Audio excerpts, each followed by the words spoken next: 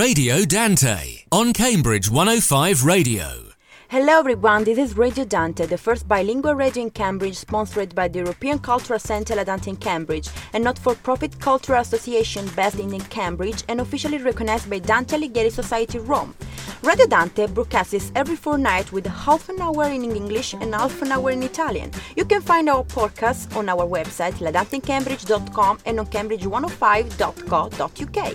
Thank you Cambridge 105 Radio for giving us the opportunity to record our show. Today is the 15th of March. My name is Marika. I'm going to present the show with my colleagues Gilda. Hi.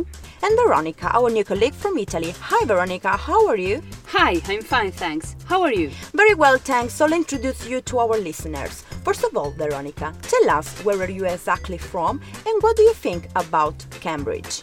Sure, I'm from the center of Italy, precisely from Rome. I've been here for 1 month and a half. I think that Cambridge is an interesting city. I would like to discover more about this place. This is your first time here, isn't it? Yes, it is.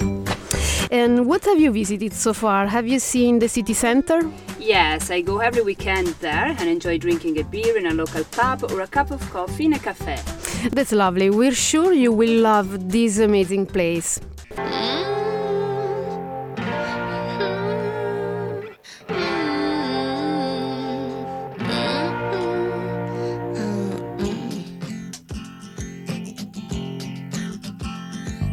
C'è solo una cura, io so che lo sai, è una stanza vuota, io mi fiderei. Bravo, puoi capire cose che non vuoi, sei tuo guaritore, sei nel tuo mondo, dammi 3 parole, sole, cuore, amore, dammi un bacio che non fa parlare, è l'amore che ti vuole prendere o lasciare, stavolta non farlo scappare, sono le istruzioni per muovere le mani, non siamo mai così vicini.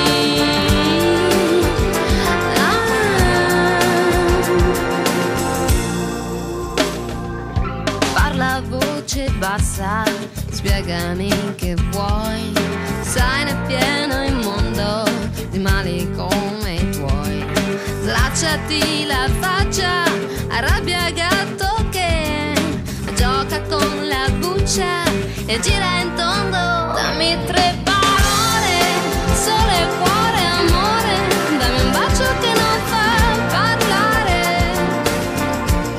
è l'amore che ti vuole prendere o lasciare, stavolta non farlo scappare, sono le istruzioni per muovere le mani, non siamo mai così vicini.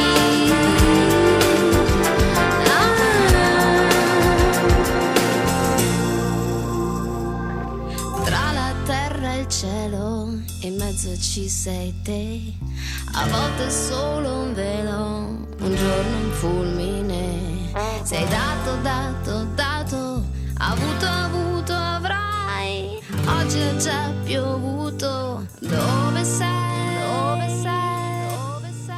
dammi 3 parole, sole, cuore, amore, dammi un bacio che non fa parlare, è l'amore che ti vuole prendere o lasciare, stavolta non farlo scappare, sono le istruzioni per muovere le mani, non siamo mai così vicini.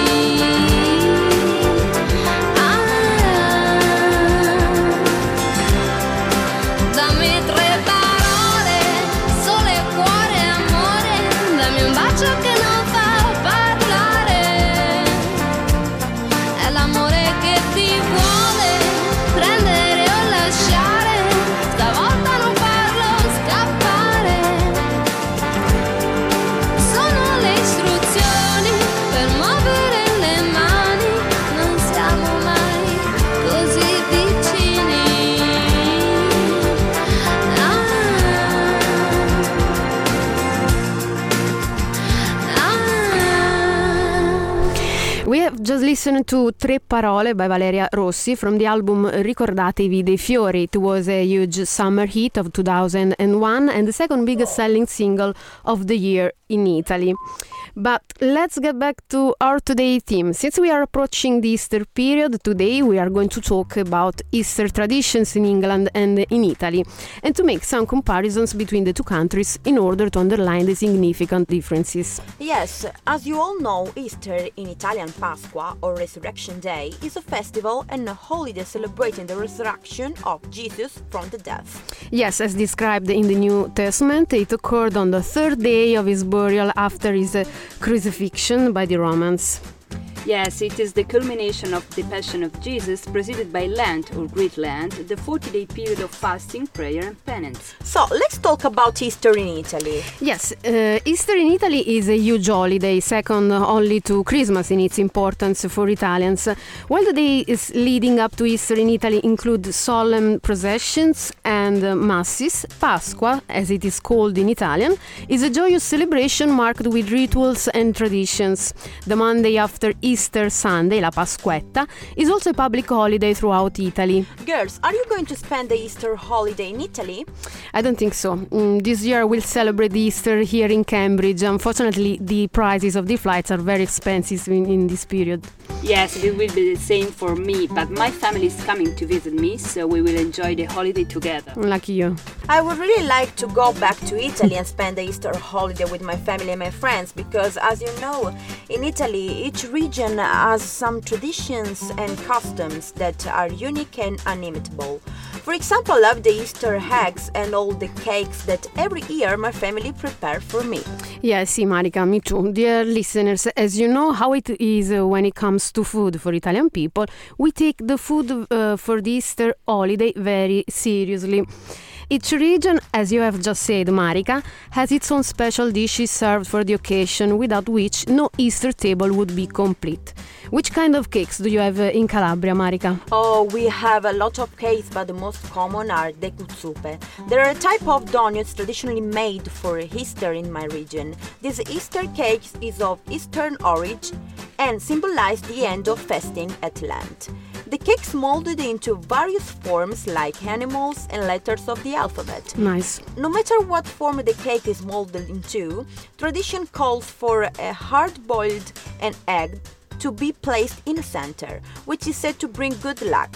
The egg is the symbol of the resurrection of Jesus. You know, in this it seems quite similar to the casatiello we made in Naples for Easter, with the eggs placed on it. But I don't want to interrupt you. I will tell you more about it in a while. Go on. Yes, Marika, what about the ingredients? The cake itself requires very few ingredients: milk, flour, eggs, oil or lard, baking powder and sugar.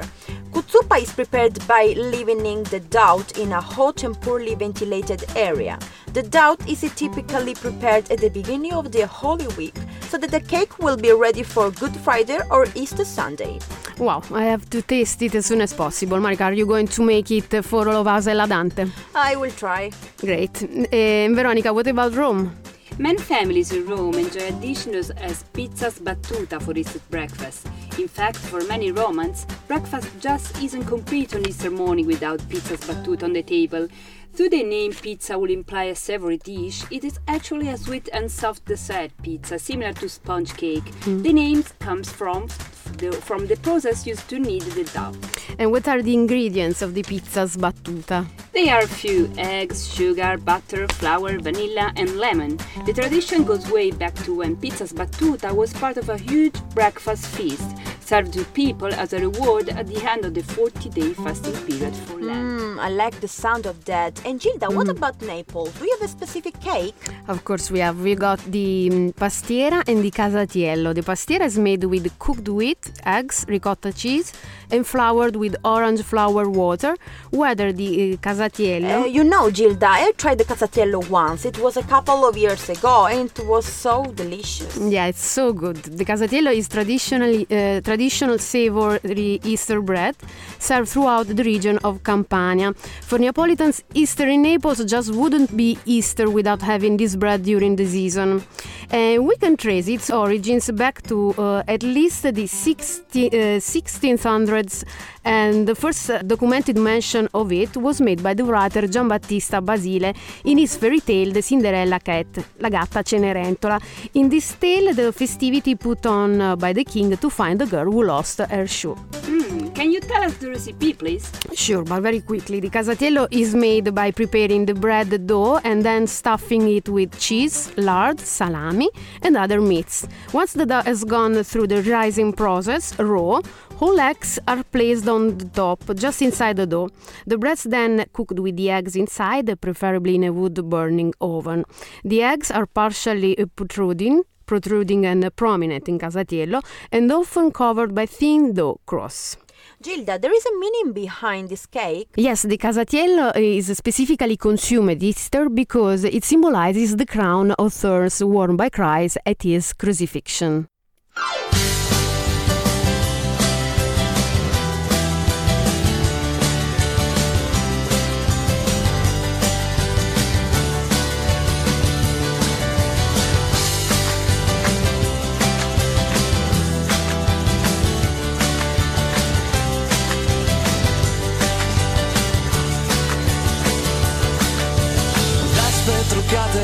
Anni 60, girano in centro, sfiorando i 90, rosse di fuoco, comincia la danza, di frecce con dietro attaccata una targa, dammi una speciale, estate che avanza, dammi una vespa e ti porto in vacanza, ma quanto è bello andare in giro con le ali sotto i piedi, sei una vespa speciale che ti toglie i problemi.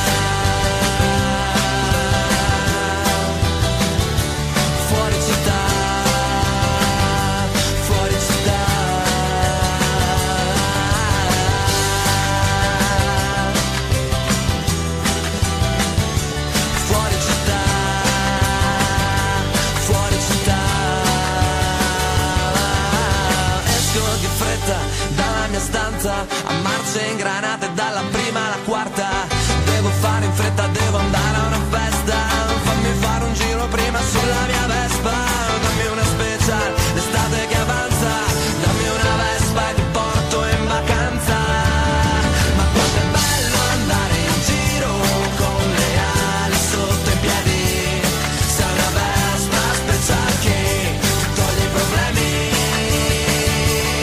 ma quanto è bello andare in giro per i colli bolognesi, sei una Vespa speciale che ti toglie i problemi, la scuola non va, ma una Vespa, una donna non ho, ho una Vespa, domenica è già, e una Vespa mi porterà.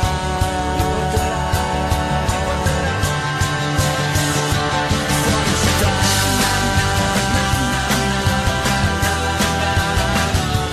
Fuori città. Fuori città.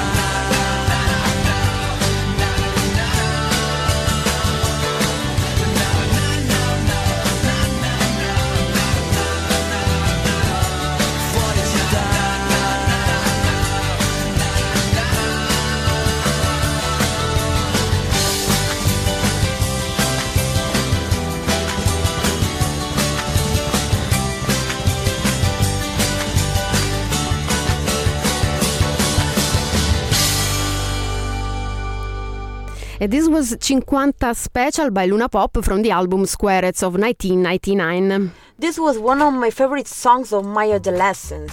Really, me too. I've so much loved it. The lyrics and music of the song, which was the debut of the Italian band Luna Pop, were written by Cesare Cremonini.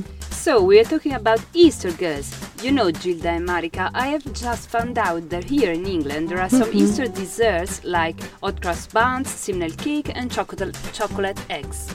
Okay, then let's keep talking about Easter food. Marika, what do you know about the hot cross buns? Well, I discovered on the internet that the Saxons ate hot cross buns to honor their goddess Easter.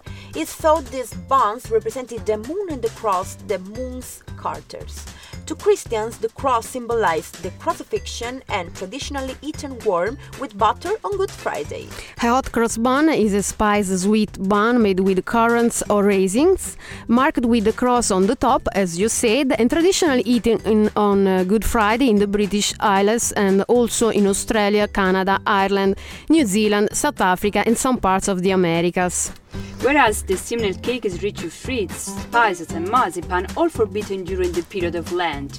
As a matter of fact, this cake signifies the end of Lent, the period of 40 days which comes before Easter. It culminates in a feast of seasonal and symbolic foods. You know, the simnel cake was traditionally given by servant girls to their mothers when they returned home on Mothering Sunday. So, to sum up, basically we have one aspect in common: the chocolate eggs that here in England children found outside in the garden, and in Italy in our home on the table. You know, guys, what is very special during this period in Italy are the numerous processions organized in many towns. Solemn religious processions are held in Italian cities and towns on the Friday or Saturday before Easter, and sometimes on Easter Sunday. Many churches have special statues of the Virgin Mary and Jesus, and that may be paraded through the city or displayed in the main square.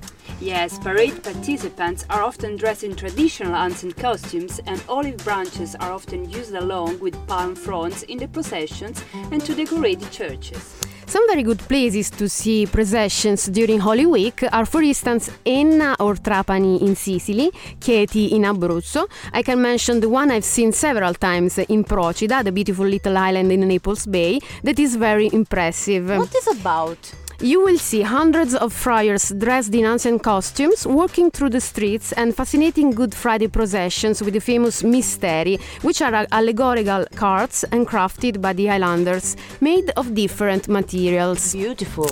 But above all, they are made thanks to the excellent manual skills and inventive which make these wagons so unique in their kind. They represent different themes, including the life of Jesus, the betrayal of Judas, the Last Supper, in short, events taken from the sacred texts. And you know what? These wagons are made during the winter, many months before the procession. Exactly. And the Procidani, the people who live in Procida, realize them, are divided into walking groups and personally take care of the realization of them. These processions are very elaborate and quite dramatic. So we would like to suggest to our listeners to go and see one of these so special events during the Italian Easter holidays. Now let's listen to the next song, and after that we will be switching into Italian. Yes, we're going to listen to Gloria by Umberto Tozzi. It's a 1979 love song that became an international hit. The song was originally written and composed in Italian by Umberto Tozzi and Giancarlo Bigazzi, and afterwards translated into English by Jonathan King. Tozzi's original version of Gloria was a soundtrack selection for two distinct films in 2013, The Wolf of Wall Street and Gloria.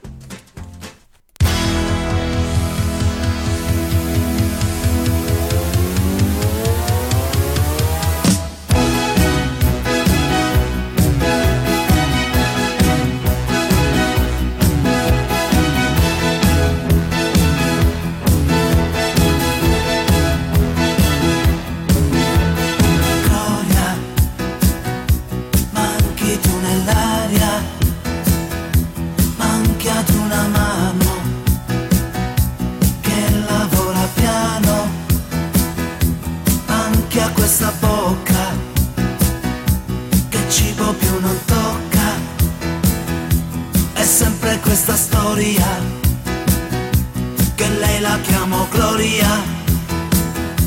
Gloria sui tuoi fianchi, la mattina nasce il sole, entra odio ed esce amore, dal nome Gloria.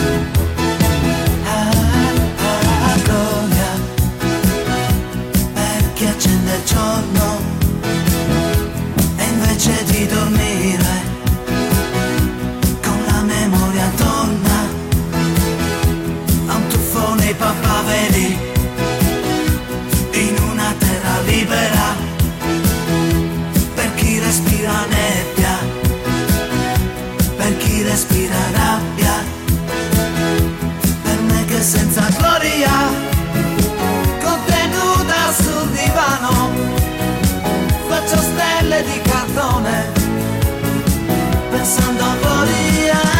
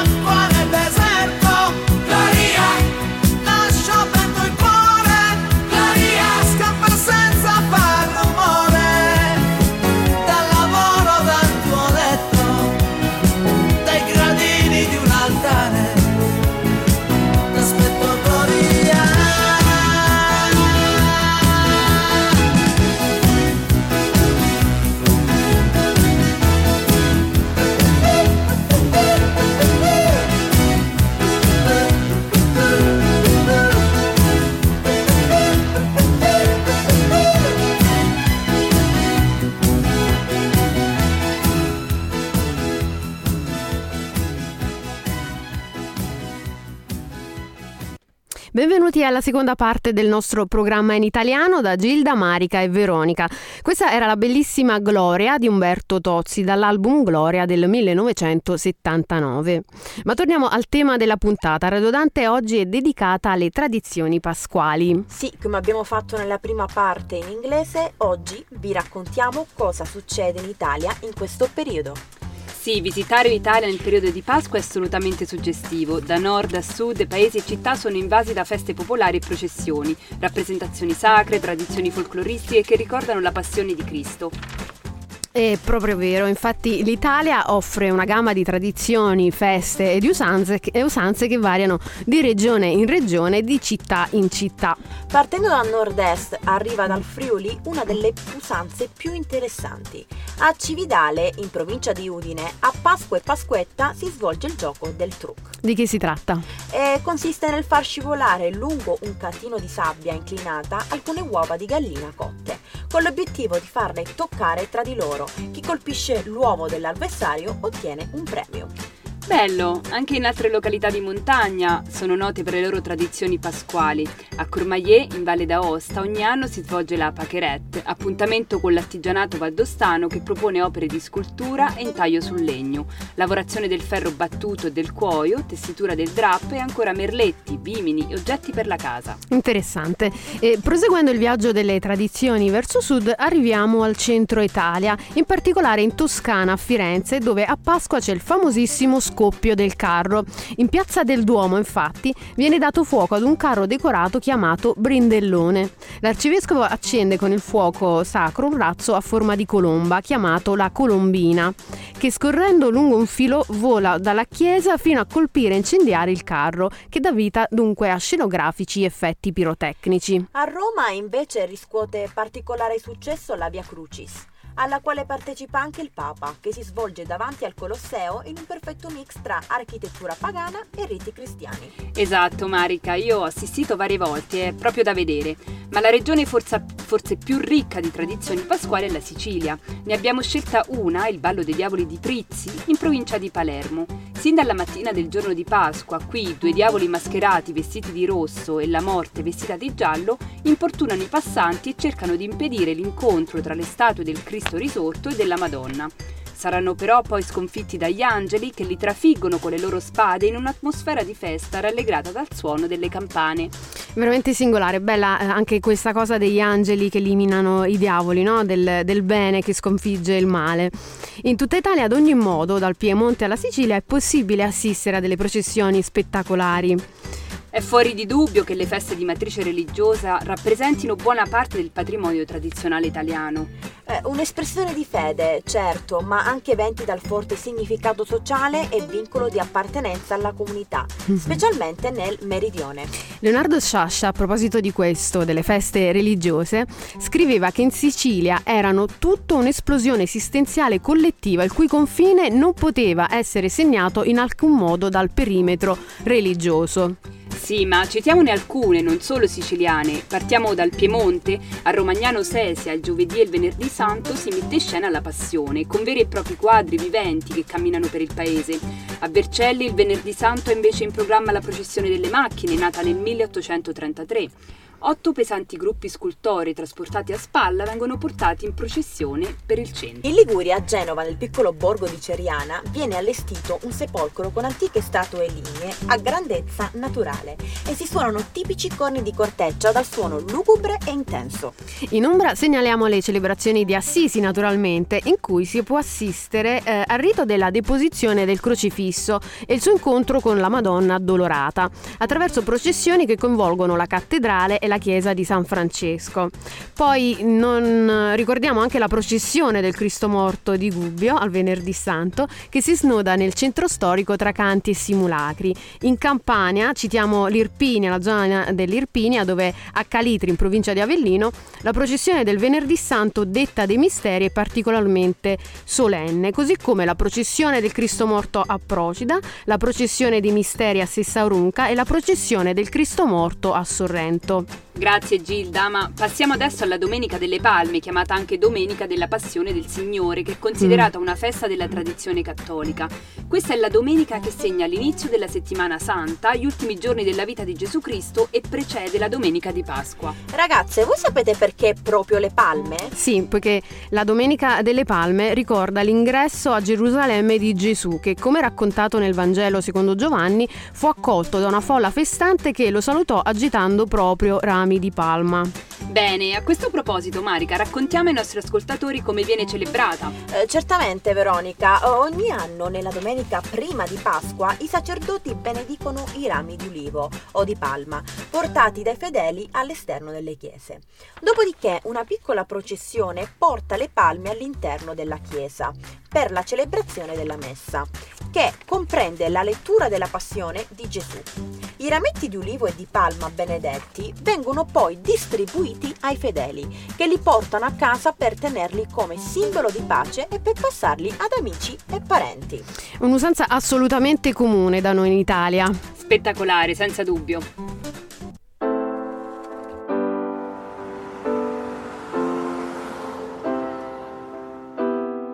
Volevo dirti tante cose ma non so da dove iniziare. Ti vorrei viziare, farti scivolare addosso questo mondo infame, mettermi fra te 100 lame mentre cerco il mare.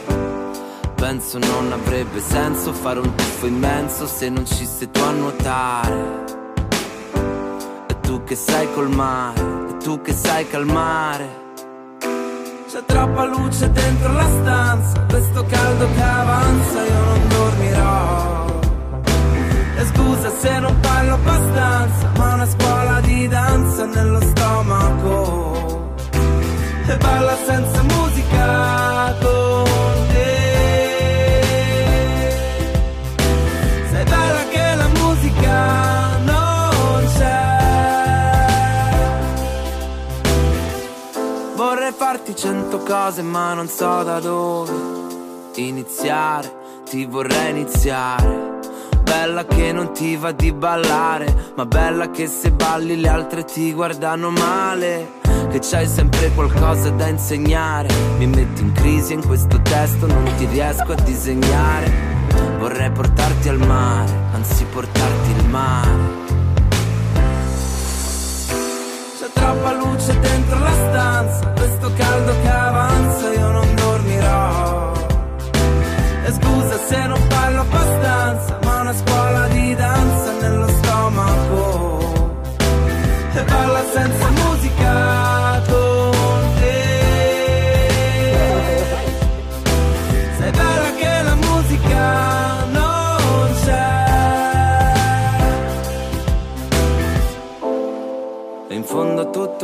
che volevo, lo volevo con te. E sembra stupido ma ci credevo, e ci credevi anche te. E non è facile trovarsi mai, oh mai, oh mai. E tu mi dici meglio se ora vai, ormai è tardi. C'è troppa luce dentro la stanza, questo caldo che avanza, io non dormirò. E scusa se non parlo abbastanza, ma una scuola di danza nello stomaco. E balla senza musica con te. Sei bella che la musica non c'è. Sei bella che la musica non c'è. Sei bella che la musica non c'è. Sei bella che la musica non c'è. Sei bella che la musica non c'è.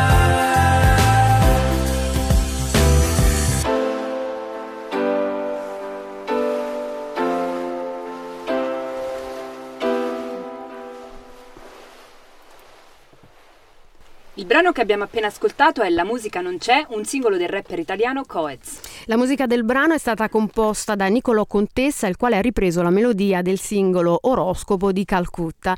Il testo invece è interamente opera di Coez ed è estratto dal quarto album in studio Faccio un casino e pubblicato il 22 settembre del 2017.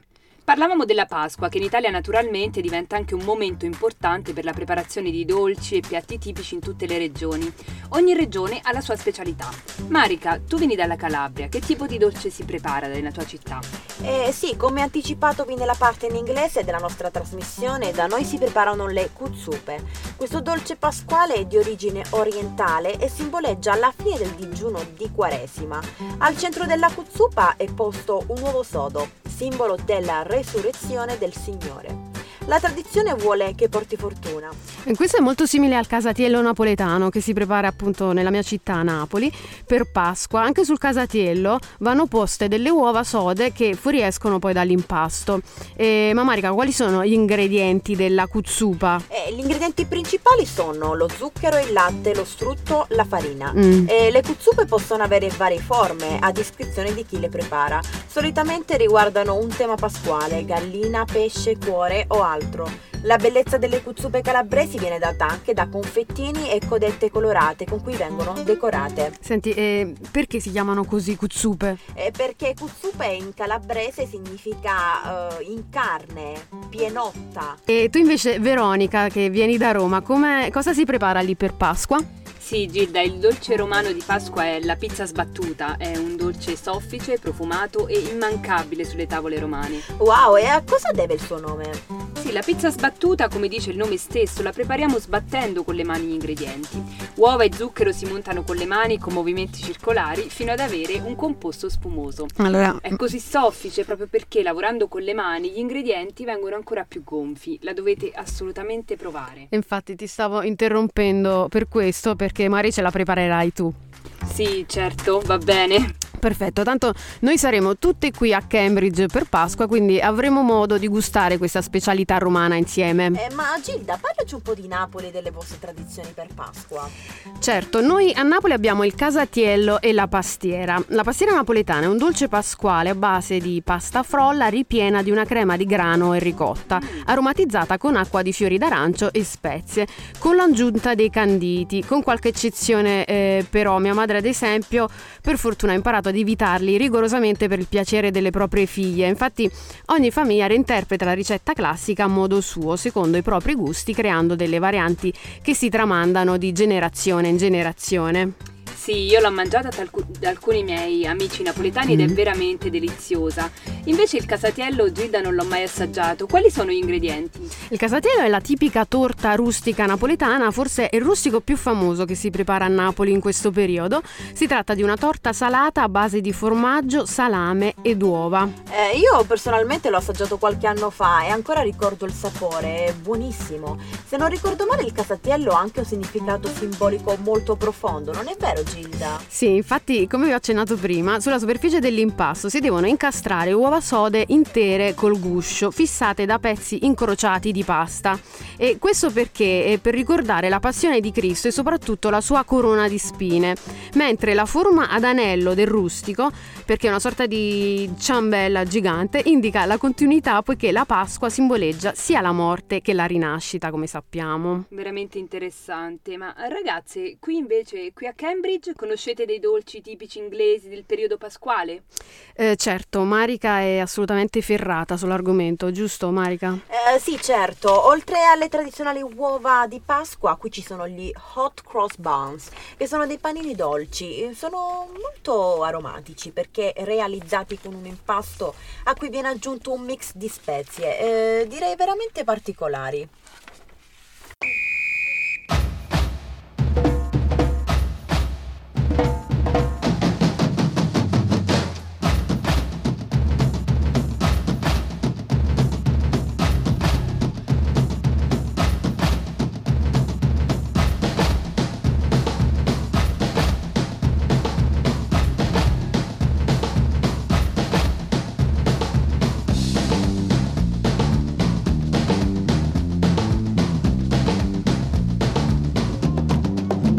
Questo è l'ombelico del mondo, l'ombelico del mondo, questo è l'ombelico del mondo, l'ombelico del mondo. È qui che si incontrano facce strane, di una bellezza un po' disarmante, pelle di ebano di un padre indigeno e occhi smeraldo come il diamante, facce meticce di razze nuove come il millennio che sta iniziando. E questo è l'ombelico del mondo e noi stiamo già ballando. Questo è l'ombelico del mondo, l'ombelico del mondo. Questo è l'ombelico del mondo, dove non si sa dove si va a finire, e risalendo dentro se stessi alla sorgente del respirare. È qui che si incontrano uomini nudi con un bagaglio di fantasia. Questo è l'ombelico del mondo, senti che sale questa energia. Questo è l'ombelico del mondo, l'ombelico del mondo. Questo è l'ombelico del mondo, l'ombelico del mondo.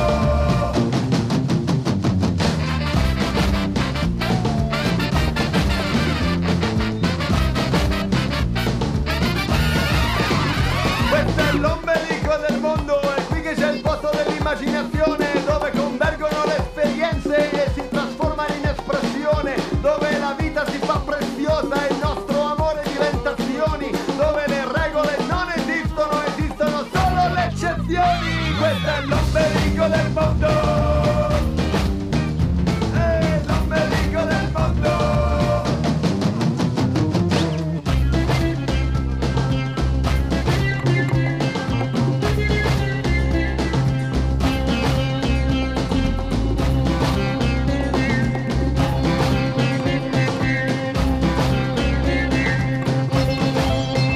Questo è l'ombelico del mondo, è qui che nasce l'energia, centro nevralgico del nuovo mondo, da qui che parte ogni nuova via. Dalle province del grande impero sento una voce che si sta alzando. Questo è l'ombelico del mondo e noi stiamo già ballando.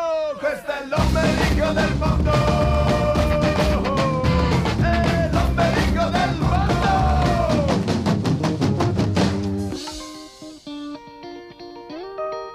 A bailar!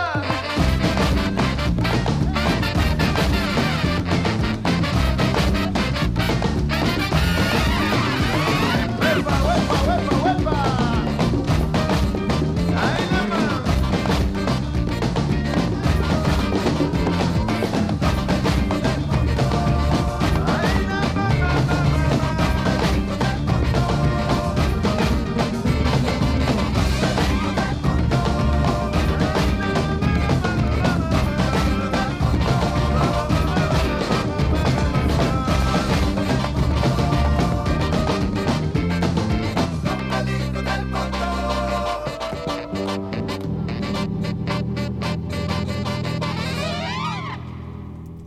E questa era L'ombelico del mondo del cantautore italiano Jovanotti.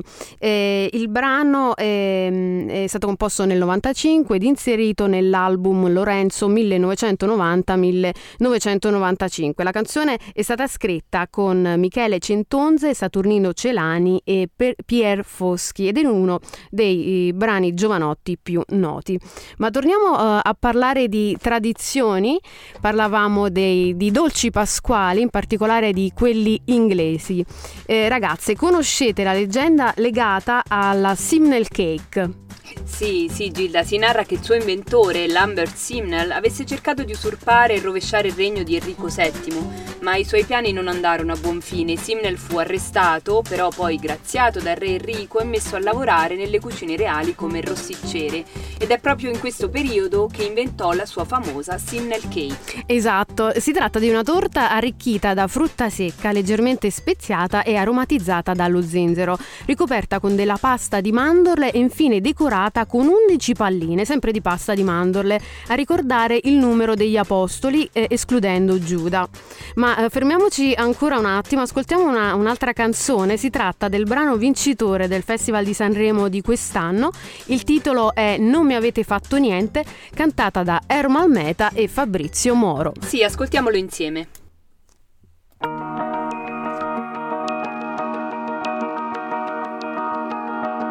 Al Cairo non lo sanno che ore sono adesso. Il sole sulla Rambla oggi non è lo stesso. In Francia c'è un concerto, la gente si diverte. Qualcuno canta forte, qualcuno grida a morte. A Londra piove sempre ma oggi non fa male. Il cielo non fa sconti neanche un funerale. A Nizza il mare rosso di fuochi e di vergogna, di gente sull'asfalto e sangue nella foglia. E questo corpo enorme che noi chiamiamo terra, ferito nei suoi organi dall'Asia all'Inghilterra. Galassie di persone disperse nello spazio, ma quello più importante è lo spazio di un abbraccio. Di madri senza figli, di figli senza padri, di volti illuminati come muri senza quadri. Minuti di silenzio spezzati da una voce: non mi avete fatto niente.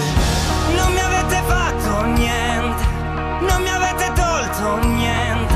Questa è la mia vita che va avanti, oltre tutto, oltre la gente. Non mi avete fatto niente, non avete avuto niente, perché tutto va oltre le vostre inutili guerre. C'è chi si fa la croce, chi prega sui tappeti, le chiese e le moschee, gli imam e tutti i preti, ingressi separati della stessa casa, miliardi di persone che sperano in qualcosa. Braccia senza mani, facce senza nomi, scambiamoci la pelle, in fondo siamo umani, perché la nostra vita non è un punto di vista e non esiste bomba pacifista. Non mi avete fatto niente, non mi avete tolto niente. Questa è la mia vita che va avanti, oltre tutto, oltre la gente. Non mi avete fatto niente, non avete avuto niente, perché tutto va oltre le vostre inutili guerre. Le vostre inutili guerre.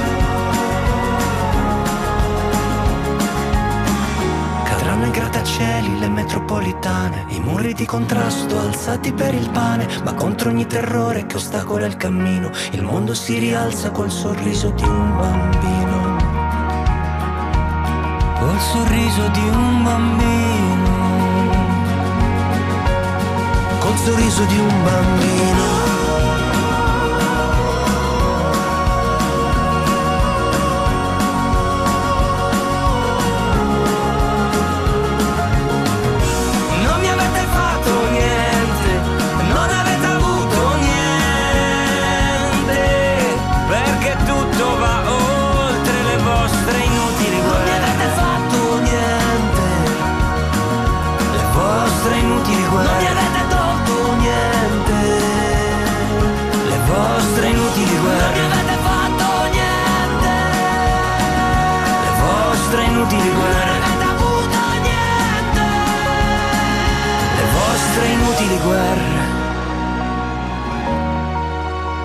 Sono consapevole che tutto più non torna, la felicità volava come vola via una bolla. Il brano che abbiamo appena ascoltato, Non mi avete fatto niente, è stato pubblicato il 7 febbraio 2018.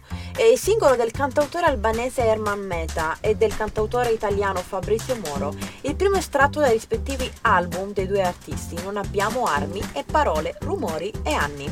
Il brano, vincendo il Festival di Sanremo 2018, ha guadagnato il diritto di rappresentare l'Italia all'Eurovision Song Contest del 2018, che si terrà appunto quest'anno a Lisbona, in Portogallo. La canzone è stata composta dai due cantatori in collaborazione con Andrea Febo ed è stato creato in seguito all'attentato di Manchester del 22 maggio scorso. Dal punto di vista musicale si tratta di un brano pop influenzato dal folk. Ma riprendiamo da dove ci eravamo fermati. Parlare di cibo mi ha fatto venire in mente un'altra importante festività italiana legata al periodo pasquale, che è appunto la Pasquetta e che ricorre il lunedì immediatamente successivo alla Pasqua. Hai ragione Marika, è una ricorrenza molto sentita in Italia. In questo giorno molte città ospitano concerti, danze, giochi, le famiglie organizzano gite fuori porta in cui naturalmente si mangia tutto il giorno.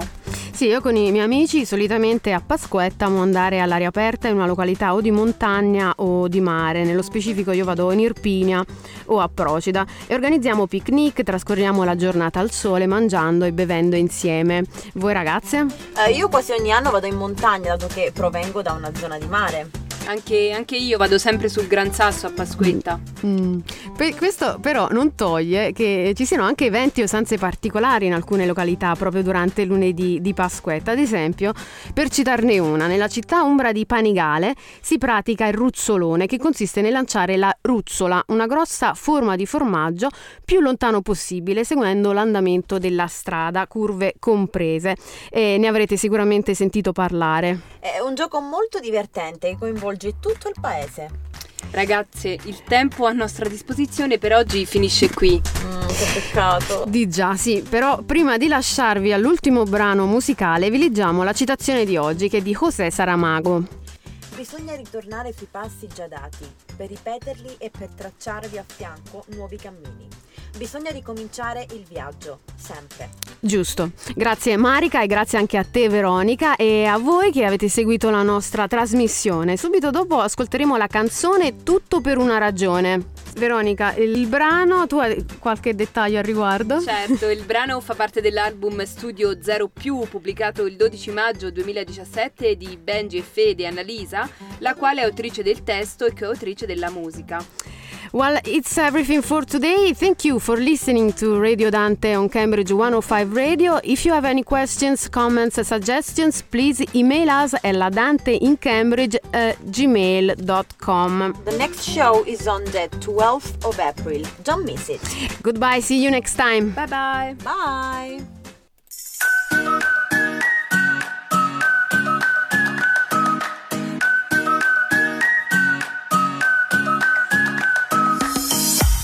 Solo poche parole io e te. Non ho avuto occasione, sai com'è. Pensare troppo a volte è un errore e non mi servono tante parole. Nei tuoi occhi ogni cosa diventa semplice. E quando non mi vedi ti guardo ridere. E quando non mi vedi succede tutto per una ragione e la ragione magari sei tu. Non ho niente da nascondere e tu. Succede tutto per una ragione e la ragione magari sei tu. Non ho niente da promettere, vado a scommettere con te.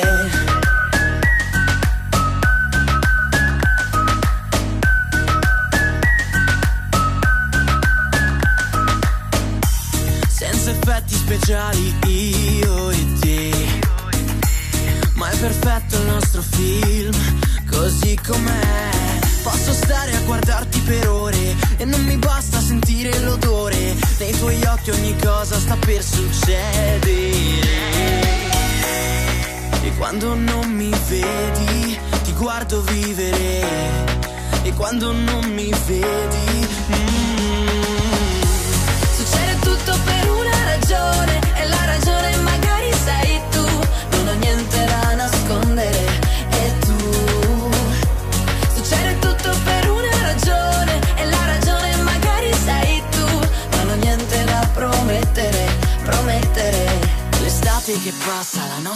risata, la pioggia che cade, la sabbia bagnata e batte la musica fino al mattino. Ti tengo più vicino, soltanto stanotte o tutta la vita. Adesso si corre, non vedo salita e batte più forte se resti vicino, se resti vicino. Succede tutto per una ragione e la ragione magari sei tu. Non ho niente da nascondere e tu